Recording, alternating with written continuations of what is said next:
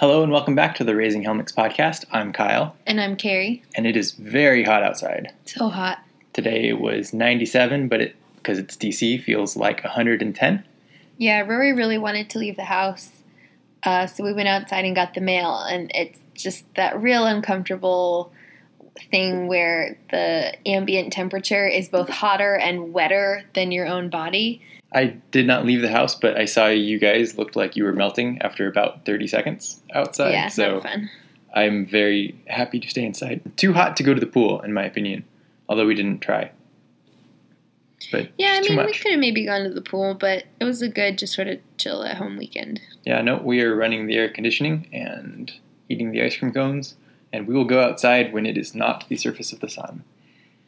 Well, that I guess leads me to something I meant to ask you about today, and might as well ask you about on the podcast, which is, did we like how last week we showed up at Mass about half an hour early and played on the playground during the only time of day where it is cool enough to be outside, and then we went inside and had church and then went home? Yes, I liked that for several reasons. It is shaded, it is still cool that early in the morning, it ensures that we will be on time to Mass, and the kids get a little bit of their energy out.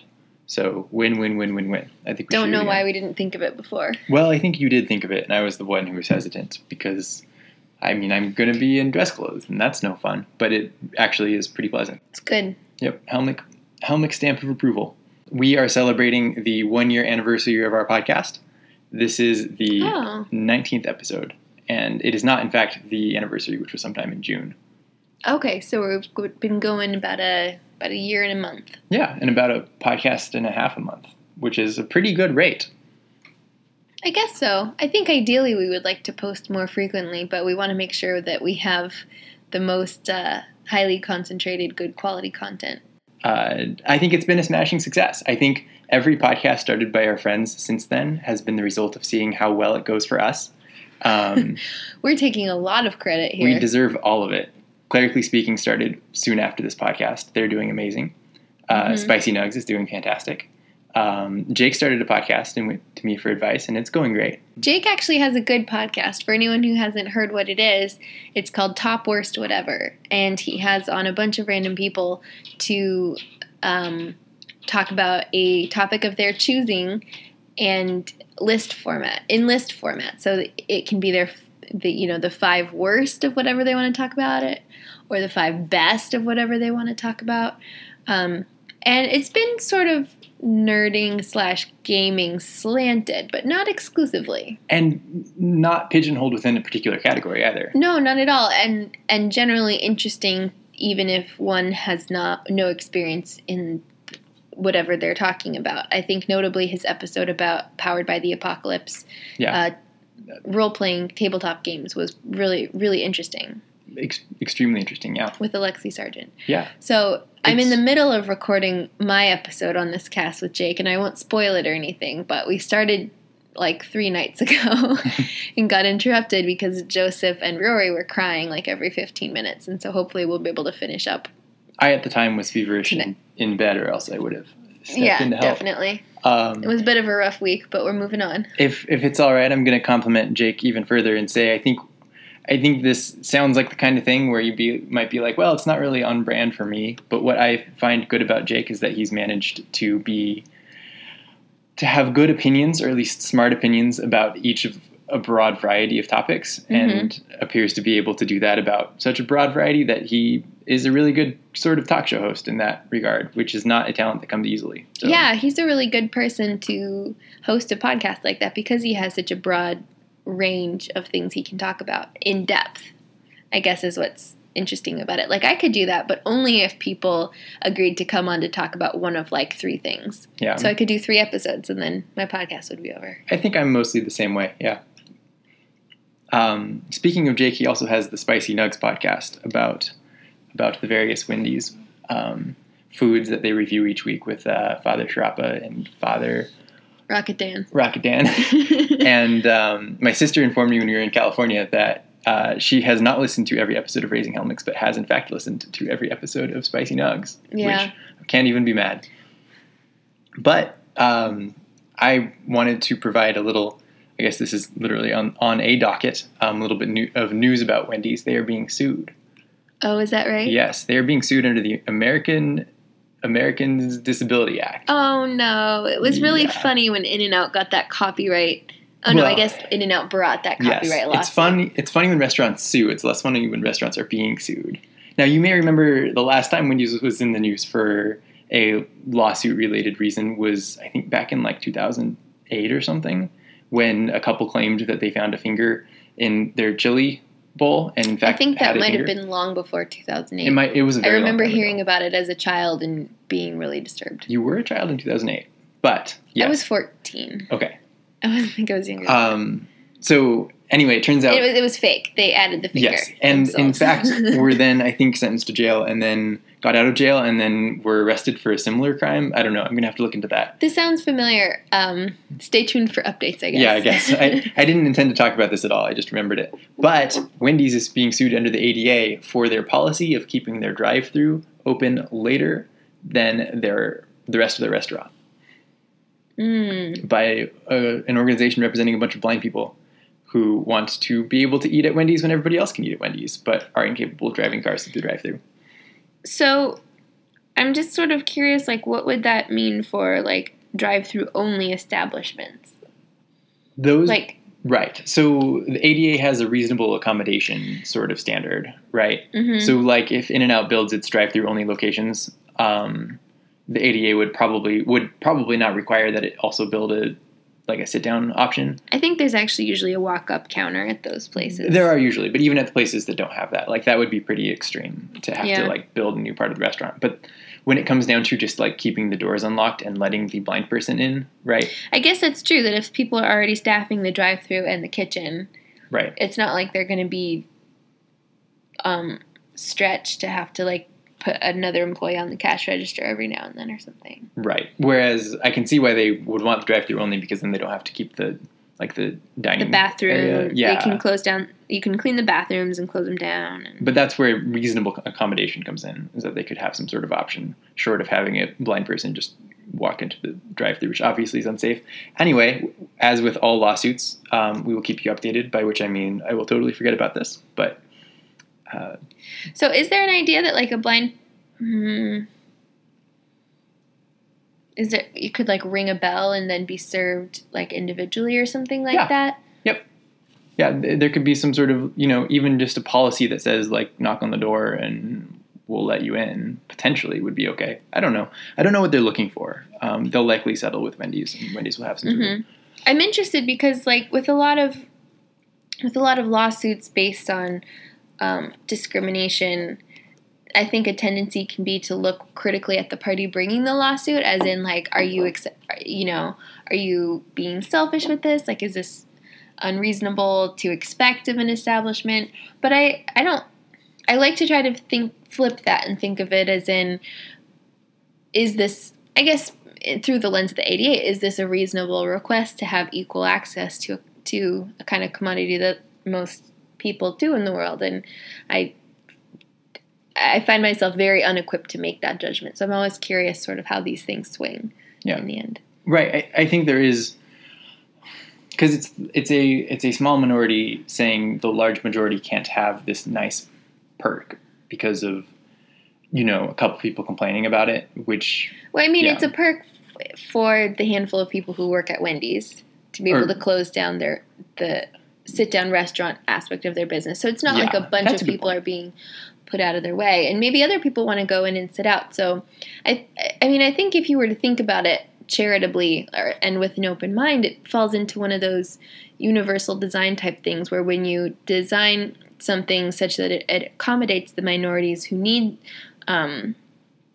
more special cases, it can often end up working better for everybody. Like if you cut curbs for wheelchairs, it makes it easier for strollers, that sort of thing. So maybe we'd find that if everybody could access Wendy's a little bit later, the world would be a better place. Which, it's hard to argue with that. I will be including the 99% Invisible episode that talks about the curb cuts and other ways the ADA has just helped to make a nicer planet. Frankly, decentering the world around cars works for me. Getting to your walkable Wendy's at 2 a.m. or whatever. Yeah, this is not a pro car podcast. Anyway, getting back to the 1 year anniversary, I wanted to talk a little bit about where we were last year. You were not quite very pregnant, but extremely almost very pregnant. Mm-hmm. And we were talking about Rory being almost able to stitch 2 words together. Because he was using, I think he said park and ball and dog and stuff like that, but he couldn't actually say, go there, right? And now he's using full conversational sentences and going out of his way to be extra verbose for no apparent reason sometimes. Yeah, definitely. He had one moment a little while ago where he wanted to play with us, and so he asked me if I could put Joseph in his cozy bed because he wanted time with me, and we had a discussion just today about he put his toy trucks in the refrigerator and then said, I want to see if the trucks get cold.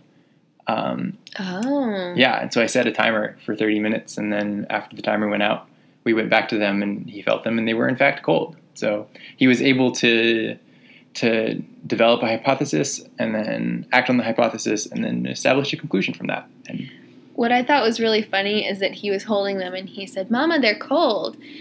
I was like, oh, yeah. And he says, it's 41. Yeah, I don't know what that means. Well, I think it's funny because he has apparently picked up that when you're doing some kind of experimentation, your results often come in the form of data, specifically numerical data. Yeah. And so I wonder if he was trying to come up with, a kind of a summary of what had happened. Yeah, that makes sense. He also, I think, hears us use numbers in reference to temperature a lot. I guess it didn't even occur to me that he actually made that connection. He also has gotten much more reliable at, following commands and understanding the objectives behind them. I asked for a diaper the other day for him, and he brought back a diaper and wipes, which it turns out that he'd gotten by climbing on top of the changing table and grabbing off of the windowsill. Yeah, he called it rock climbing. He's like, I'll show you. I did rock climbing. He actually, the background of that is that he said, I got these off the window. It was like climbing with rocks. And I said, oh, you mean rock climbing? He said, yeah, I was rock climbing. So he pieces things together, and he figures things out, and he knows what he doesn't know. And he also knows what he needs to tell other people to inform them of what's going on versus what they know because they were there. Yeah, one thing that I've been finding difficult and a little bit sad, in a sweet way, I guess, is that we are really struggling with Joseph on bedtimes. I really resisted doing any kind of crying or fussing it out for a long time with Joseph because I continue to believe that isn't good for kids. But now that he's hit 11 months, almost a year, and his crying is definitively less about panic because he thinks he's being left alone and more about just whining because he doesn't want to go to bed. My soul has become more okay with putting him down, knowing he's going to get upset, but also knowing that in a couple of minutes he's going to just give up and go to sleep and not be traumatized. Sometimes, however, Rory will run in there and start being like, Jojo, it's okay. It's sleepy time, Joey. It's okay. And that just is like a punch in the gut because I worry that Rory sees it as Joseph crying for us and us just ignoring him and just letting him be miserable. And so Rory takes it upon himself to go in and comfort Joseph. Yeah. That does kind of break your heart because Joseph's obviously fine. He'll go down in a few more minutes, but he won't now that Rory's here. Yeah. Today we had to physically separate them, and Rory tried to take his nap in our bed just because the moment we put both of them in the same room, they just started playing from the crib in the toddler bed. Yeah, they're usually pretty good about that. It really is a toss-up. Depends. It's actually a pretty good indicator on whether or not Rory will go to sleep because if he's serious about going to sleep, he won't engage with Joseph, which is interesting. Yeah, our bedtimes have been really difficult lately, but I was just thinking the other day how we really are within sight of the finish line of being able to hand a babysitter 3 bullet points of instructions for how to do bedtime and then go out. Yeah. And I think a couple months ago it would have been we'll just try to soothe them until they're asleep and gently try to put them down and try this and this and this. And now we could be give him a bottle, give him his blanket, put him in bed. He'll fuss a little bit and then he'll fall asleep. We'll see you at 10 or something like that. And that's a good feeling. There really is a sort of light at the end of the tunnel feel. Not that we've been miserable at all, but one nice thing about... I would say we've been a little bit miserable at times. A reasonable amount for, having 2 kids under 3. But one very nice thing about this past trip to California is that now that we do have, a toddler who can communicate to the baby as well as a baby who's slightly older, we were much more able to just leave the kids with a parent, not really have to think too hard about it, and then have a nice time out either with each other or with whoever we were meeting. Yeah, or be gone for several hours and know that they were fine. They could take naps, they could eat snacks, they would be there for each other, but also with their family that they love. Yeah, so it's definitely some of the benefits of having 2 kids who know each other and play with each other well are already coming to fruition. They're, in fact, thick as thieves. It's amazing. So yeah, it feels good. We're going to have a big party for Joseph's first birthday in August. It's going to be nice because it'll sort of be to celebrate him, but mostly to celebrate having accomplished this pretty big thing, which I think is impressive. I don't know. I'm pretty proud of us. Yeah, having 2 kids for a full year. It's been good. Yeah.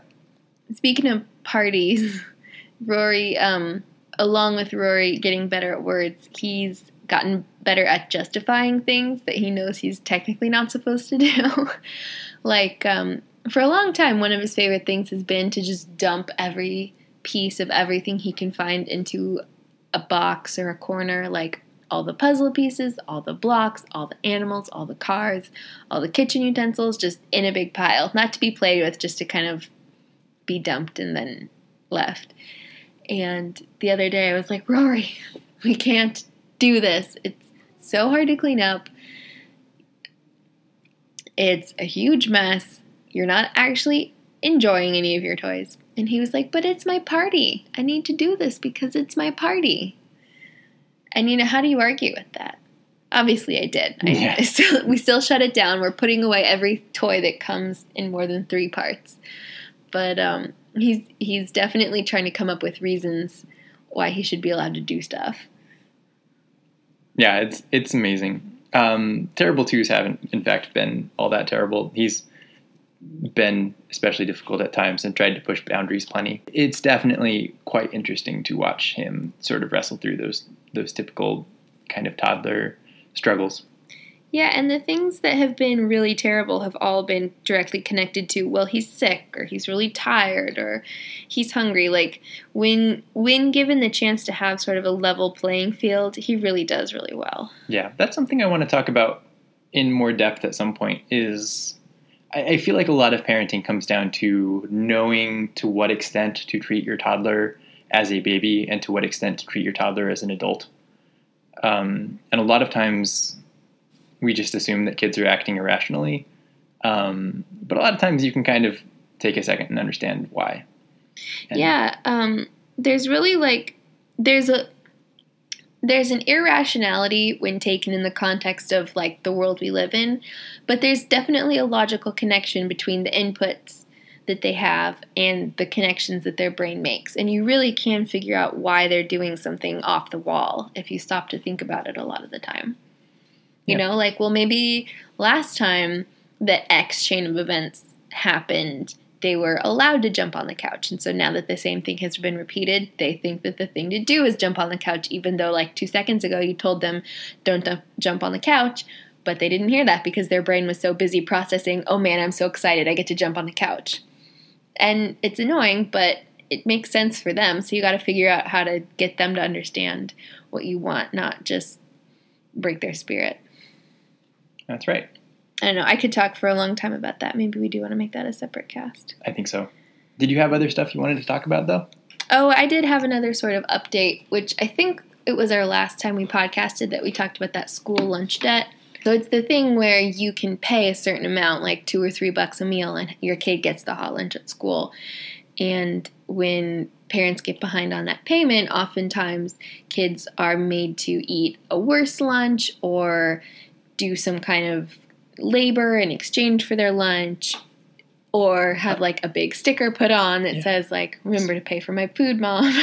Somehow stigmatized. Yeah, it's definitely somehow stigmatizing. So this Pennsylvania school district has taken it a step further, where they sent out letters saying, if you don't pay up, we are going to be calling child welfare on you and your kids are going to be taken away.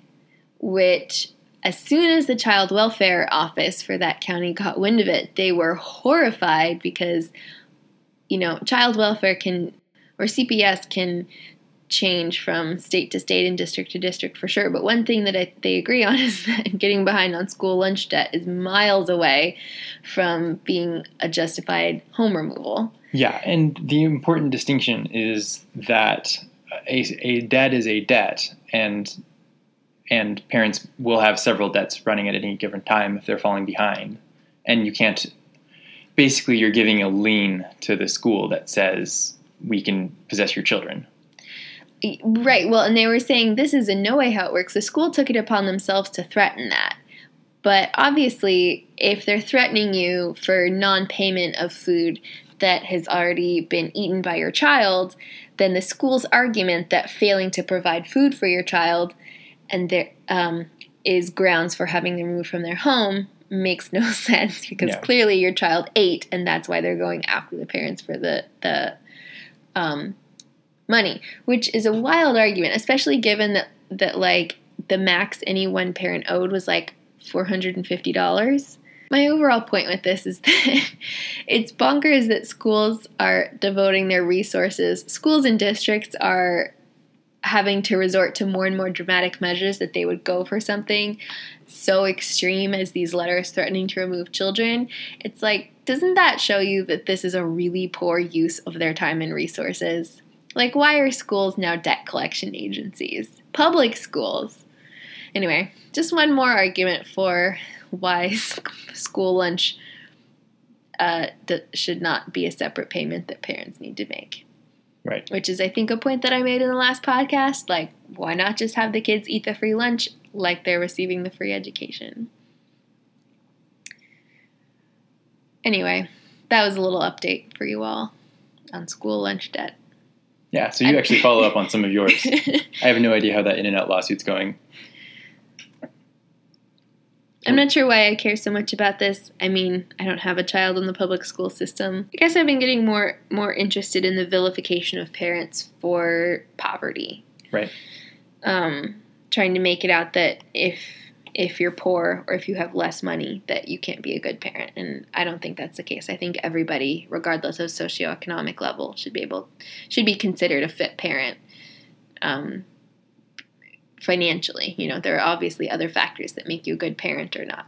We've got a little dog and pony show for you after this, a little song Rory composed for your enjoyment. Yeah, it is let's say it's a remix of a song that is a beloved classic of America. Wait, I think it's a remix of a song he's already sung a remix of on this podcast. That is correct, yes. While we ourselves parody many songs, and that is how he's probably learned the trick, this is entirely his own creation, which makes it especially fun. So we'll see you all soon, and enjoy. Bye. Country road, I can go.